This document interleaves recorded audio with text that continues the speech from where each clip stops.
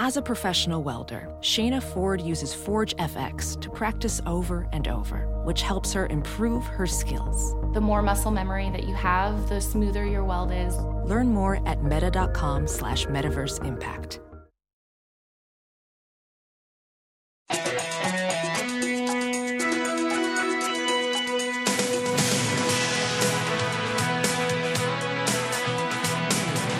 Welcome to Hollywood and Levine, episode 125. Wow. I am Ken Levine, your podcast host. Thank you for being here. And today I want to go back and talk a little bit about my checkered radio career. When I got out of college, I became a top 40 disc jockey. You know, back in those days, there actually was radio, and it used to be fun.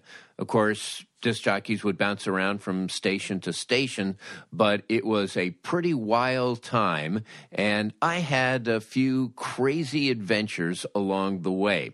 So that is what I'm going to talk about this week as we stagger down memory lane and take a look at my checkered ersatz radio career this week on Hollywood and Levine.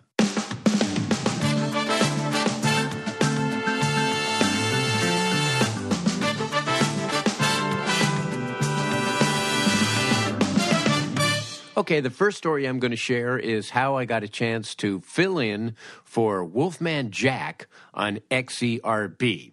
Now, to back up a little bit, it's the mid-'60s, and I'm a teenager in Los Angeles, and I'm listening to all the top 40 radio stations, and I'm tuning around the dial one night, and I find this bizarre station basically playing blues records, and this guy on the air with an outer worldly voice, "Oh my God, baby, it's the Wolfman." And I'm like, what the fuck is this? And all of the commercials are for these weird products like Mr. Satisfy, which are pills that are supposed to keep you erect longer. I mean, these are the kind of things that they were selling on the Wolfman Jack show. And this was a radio station out of Mexico at 1090 called XERB. And I was fascinated by this station, and nobody else I knew anything about this. You know, I'd ask friends, and I asked people in high school, and, you know, and then I would start doing Wolfman Jack impressions. They have no fucking idea what the heck I was talking about. But I loved this guy, and at the time, this was now 1969, and I'm in college, and I'm involved in the campus radio station at UCLA, and all of those guys knew of Wolfman Jack. And the facilities, the station itself, was on Sunset Boulevard in the Sunset Strip. So every so often, like on a Friday night, I would go down to XERB, and I would knock on the door, and this Jewish guy with a little mustache and beard would peek out and say, "Yeah." And I would say, is Wolfman Jack there? I want to see Wolfman Jack. This is exactly what you saw on American Graffiti, except this was real. Now, American Graffiti was supposed to take place like in Modesto, and yet the radio station was XERB, and if a station starts with a call letter X, it means it's in Mexico. So there's no way that XERB is going to be in Modesto, California. But they would send the tapes down to Mexico. It was like in Rosarita Beach, Mexico, just across the border. And in the U.S., there is a limit on the wattage that a radio station can have. The most that a radio station, an AM station, could have is 50,000 watts. But that's in the United States, okay? And 50,000 watts with a good signal can go a long, long way. Well, XERB had like 150,000 watts. They were in Mexico, so they didn't give a shit about the FCC. And as a result, the signal went all the way up into Canada. It just boomed into Canada and all across the Pacific Northwest. There was another station that Wolfman Jack was at prior to XERB, and that was a station across the border from El Paso called XERF, and that too had this gigunda signal that covered like 17 states. The entire midsection of the United States all the way up into Canada could get XERF, and at one time the Mexican government tried to shut it down, and there was like a standoff. I mean, there were guys shooting at the radio station. It was that kind of thing. But by 1969, Wolfman Jack is in Los Angeles, and he let me in, and it turns out he's this Jewish guy from Brooklyn named Bob Smith. And I would hang out with him a little bit, and so we kind of got to know each other. Not really good friends, but, I was a radio geek, and he knew me on site, and he knew my name. So now you flash forward a few years, and Wolfman Jack becomes sort of a sensation because of American Graffiti, which was 1973. And by then, he had really become much more mainstream. He wasn't playing blues so much as playing top 40 and oldies and that type of thing. And again, he would record his show in Los Angeles and then put it on a bus and send it down to Mexico, where they would then play the show. So I get a call from XERB asking if I could fill in for Wolfman Jack for a couple of weeks, that he had recommended me. Like, yeah. So what I would do was go down to the radio station, and by then the radio station was no longer on Sunset Boulevard. It was in Hollywood, a couple of crappy offices above a bowling alley in Hollywood.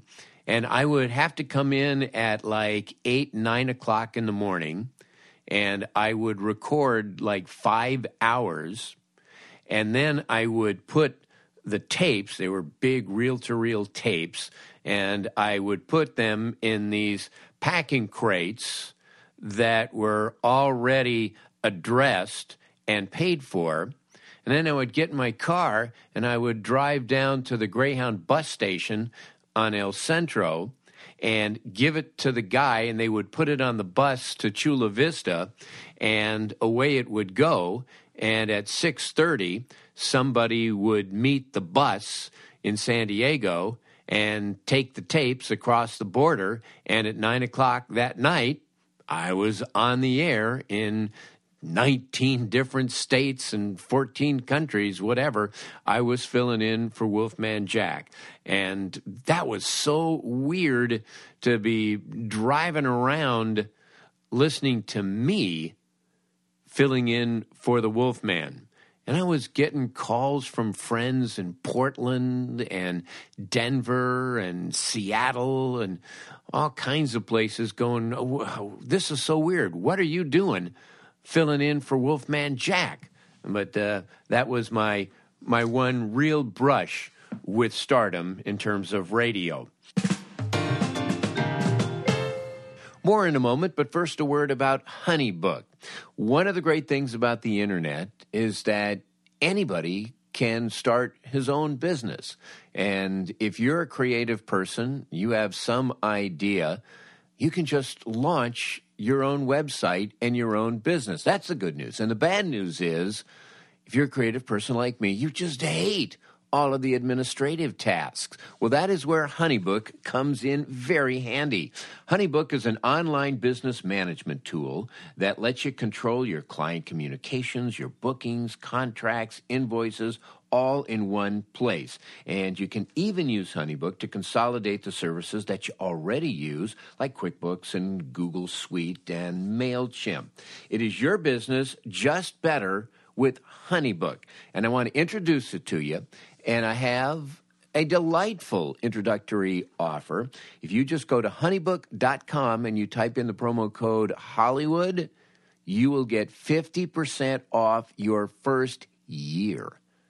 That's right. This is not just, try it for a month or here's 3 free meals. No, this is 50% off your first year. You can pretty well get your business launched in a year's time. So just go to honeybook.com and type in the promo code Hollywood.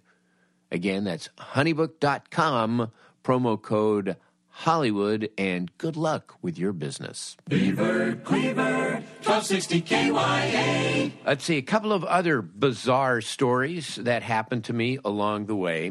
1974, I'm at KYA in San Francisco, and our station was pretty much in the heart of San Francisco. We were right under the Mark Hopkins Hotel, right by the Fairmont Hotel, right off of California Street. We were at Mason and Pine, but I lived in the Marina District, and I would oftentimes take a cable car to work. I mean, how cool is that? So my shift at KYA was 10 o'clock at night to 2 o'clock in the morning. And this was the year that Patty Hearst had been kidnapped by the Symbionese Liberation Army. And they would communicate with the world by sending a communique to one of the local radio or TV stations. And so one night, I'm on the air, and it's about 12 o'clock, 12:15, and I get a call on the request line. The guy says, "This is the Symbionese Liberation Army. Check the front door." And then he hung up. And I'm like, what? So I put on a record, and I went to the front door. We had our own building, but we were pretty isolated. And sure enough, there was an envelope sitting at the front door. So I brought the envelope in. What do you do? Well, I called the general manager of the radio station, and he loved being woken up at 12:30 in the morning. Like, oh, what? And I said, I have some envelope from the Symbionese Liberation Army regarding Patty Hearst. This was like a national story, Patty Hearst. He said, okay, just do your show.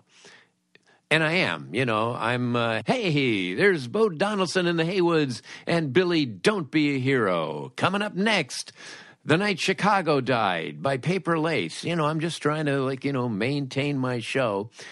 10 minutes later, knock at the door. General manager says, you're going to be visited by the FBI. Let them in. Okay. So again, I go down to the front door, and now there are 15, 20 FBI agents, dogs. I mean, they're just swirling through the radio station, just doing whatever they can. And like one guy is sitting in the booth with me, and he is going to take the calls because he figures, well, they might call back.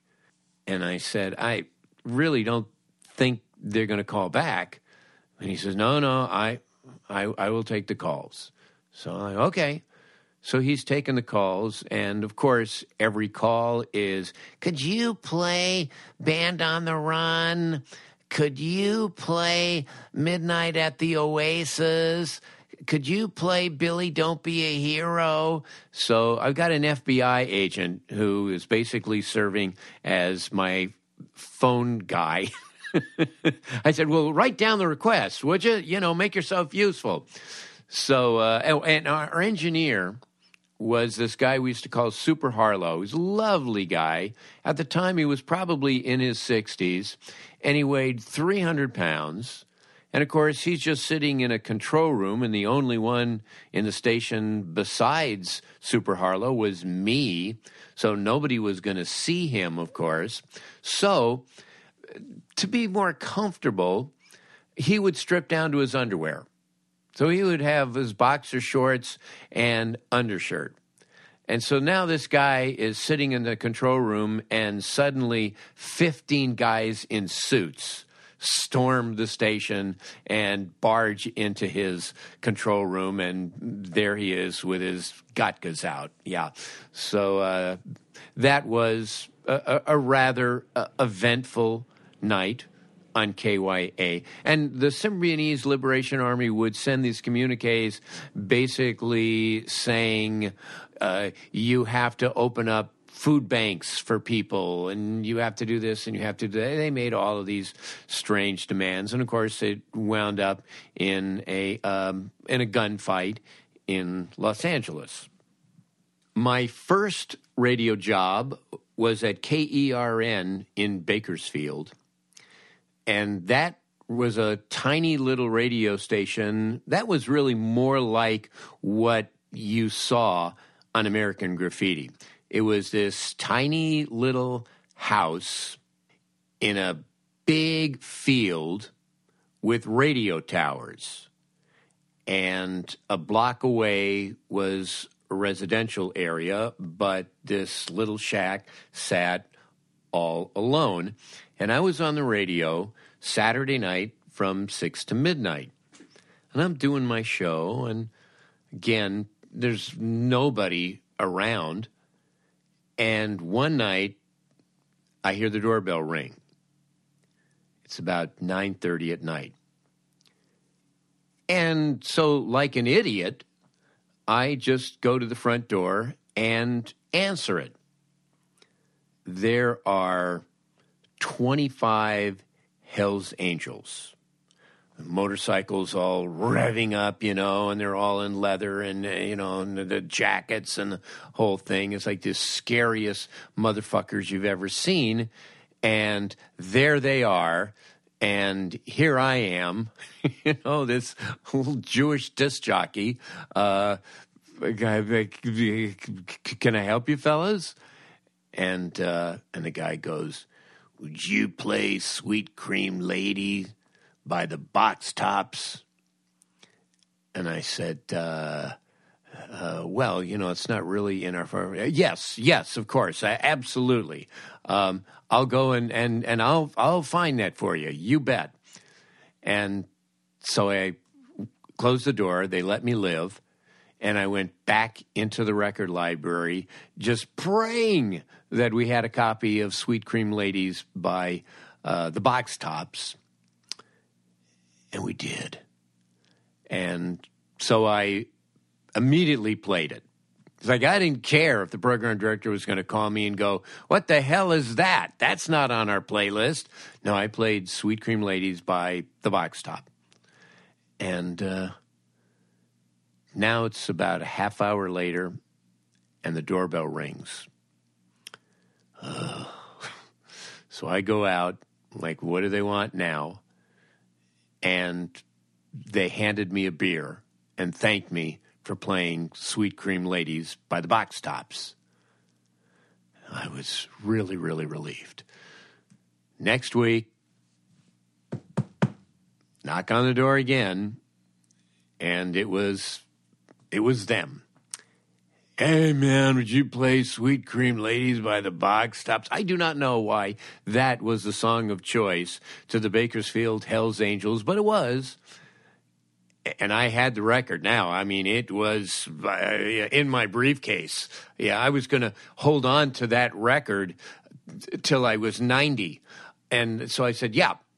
And they said, "When are you going to play it?" And I said, "Well, when do you want me to play it?" And they said, "Well, what about 10 o'clock? And I said, "Okay, I'll play the record at 10 o'clock, which I did. I played it at 10 o'clock, and at 10:15, knock at the door, there they were, handing me a beer. Well, the next week, I just played that record Saturday night at 10 o'clock, and I did that every single Saturday night, and the Hells Angels were by with their beer between 10:15 and 10:30. Cream ladies, forward march, the world owes you a living. Sweet cream ladies, do your part, think of what you're giving to the lost and lonely people of the night.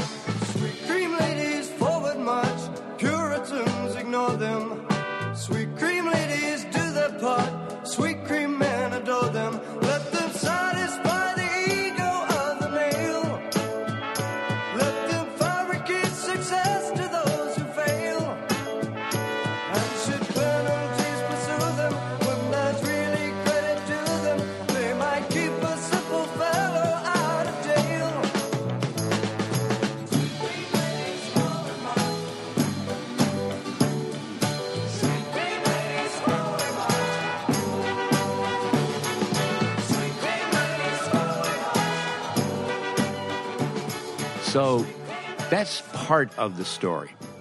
Now, the second part of the story is Halloween.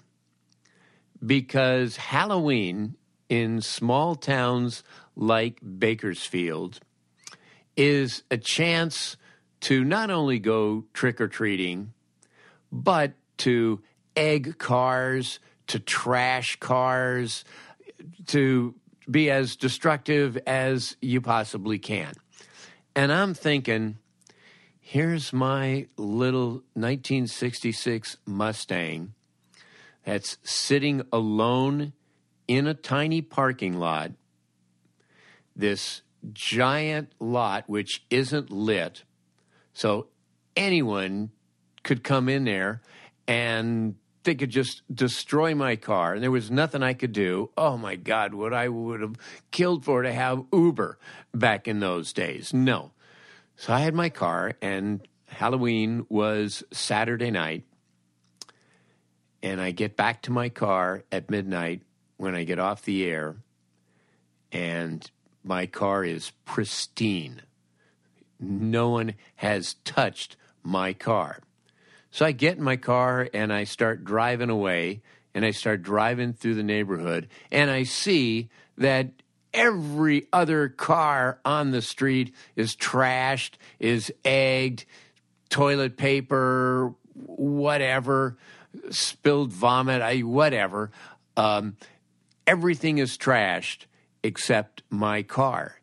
And you know why? Because obviously word got out in the neighborhood that I was friends with the Hells Angels. So they were not going to fuck with me. Okay, one other final story, and this is how I was almost deported from Canada. This is 1974 now, and I get a job working at WDRQ in Detroit. I'm on the air from 6 to 10. And the program director who hired me had been a disc jockey in Los Angeles. And he had just been hired and made a couple of changes at the station. The first change was to hire me. And meanwhile, his car was being sent from Los Angeles. His girlfriend had packed up his car, and there was somebody who was going to drive it out to Detroit. So I'm there like about a week and a half, and I get off the air at 10 o'clock one night, and the program director's car had just arrived that day. And he said to me, "Hey, want to go to Canada?" And I said, "Yeah, sure, that'll be fun." Because Windsor, Canada is right over the river from Detroit.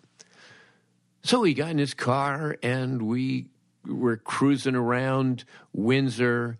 We went to a bar in Windsor. There's a big radio station that was our competition, CKLW.